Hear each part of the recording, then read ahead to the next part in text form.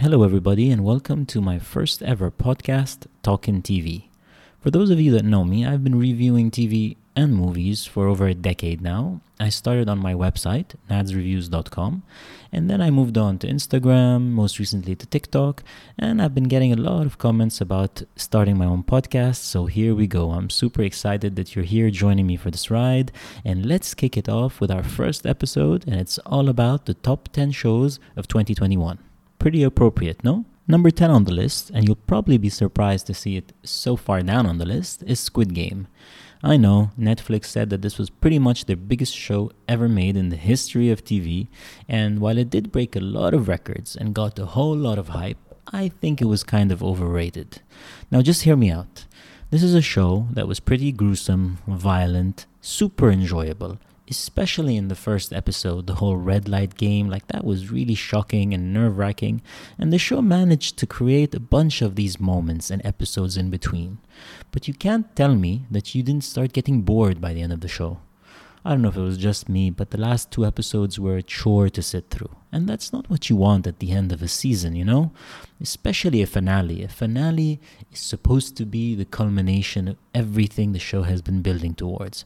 It's not supposed to be so tediously dull. So, I'm sorry, Squid Game. You were good.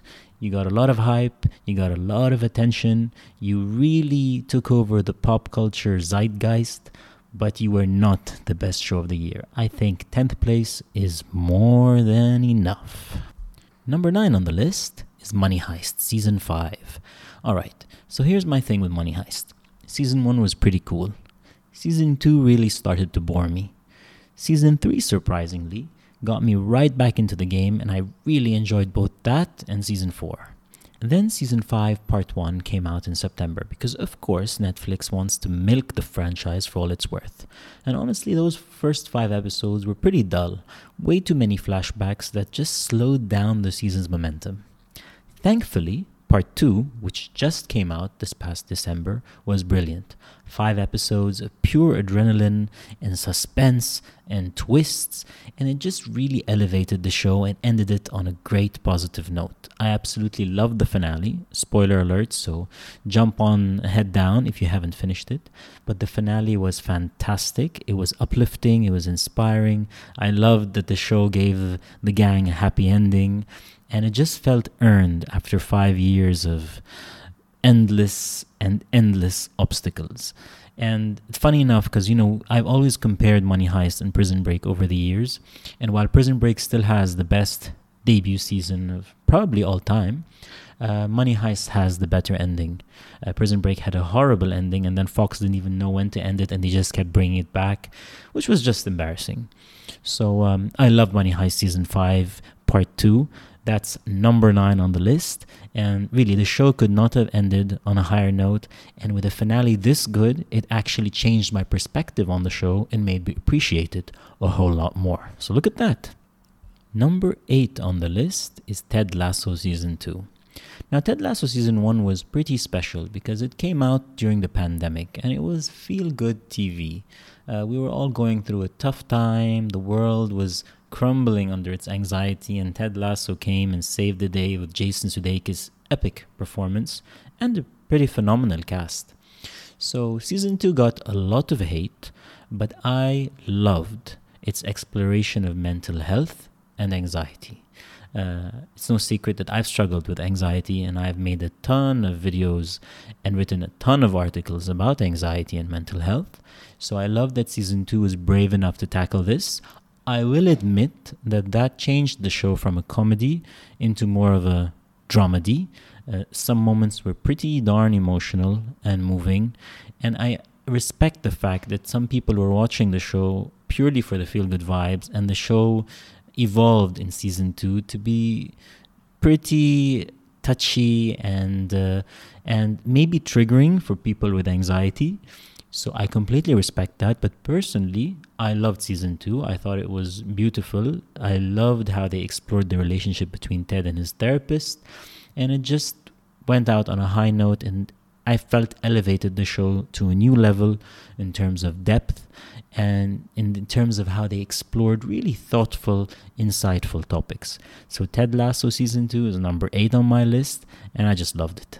Number 7 on the list is Dr. Death, a limited series on Peacock starring Joshua Jackson. You probably did not hear about this show, but it was intense. The subject matter was about a mentally disturbed surgeon who leaves multiple traumas in his wake and basically disfigures and harms his patients. It's a really intense watch, but it's also so thought-provoking and so captivating, and it's a limited series, so it's not being dragged out for years on end.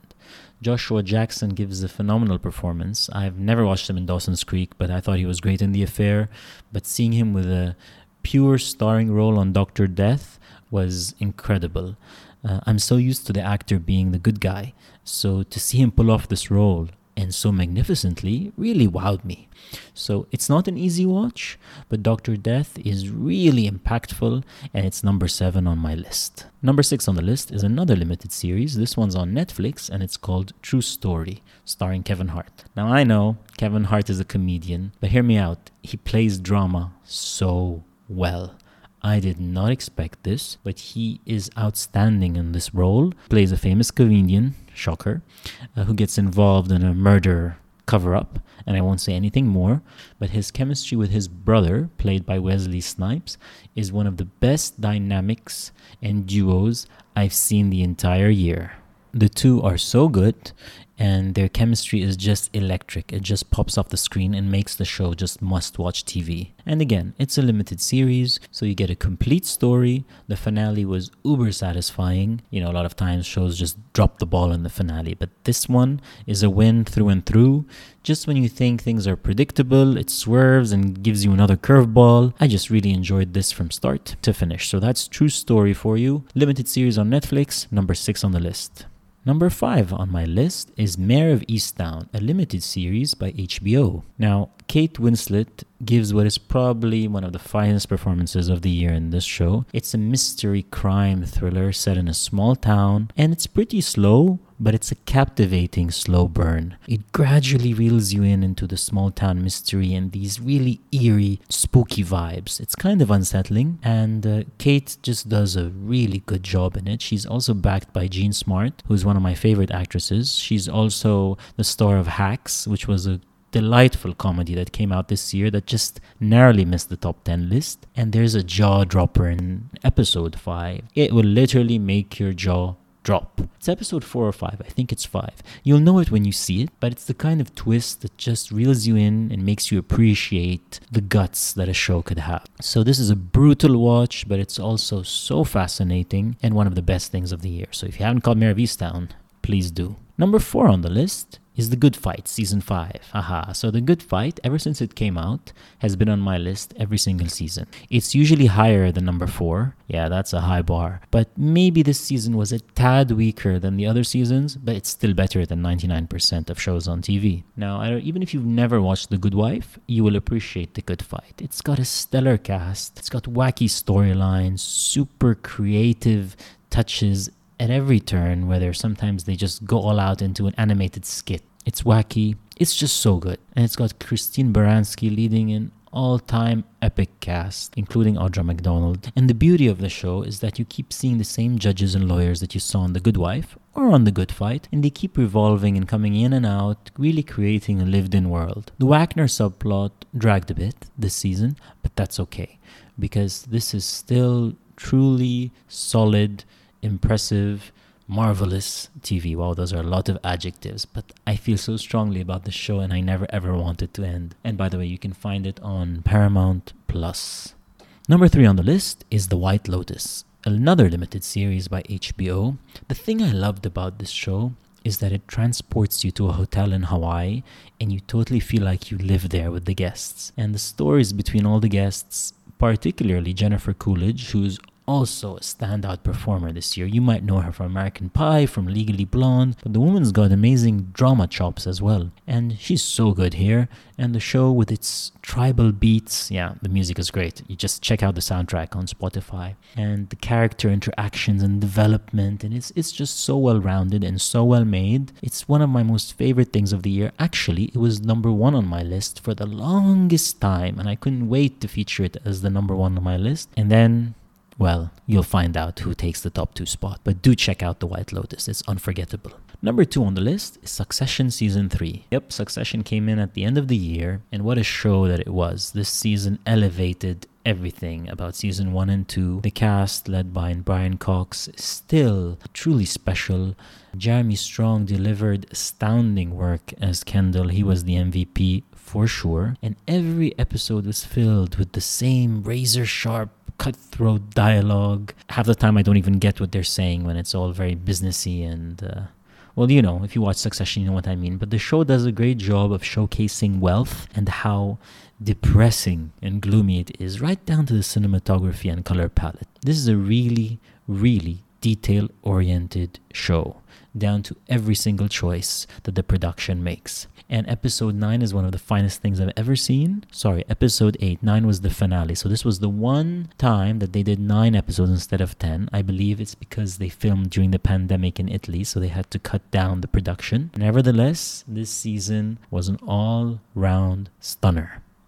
Number 1 on the list of my top 10 shows of 2021 is Made, a limited series by Netflix, and I cannot sing this show enough praises. Margaret Qualley gives the number 1 performance of the year as a woman who has to raise her daughter as a single mom after she leaves her abusive husband, and she has to work as a maid to make ends meet. It's so powerful.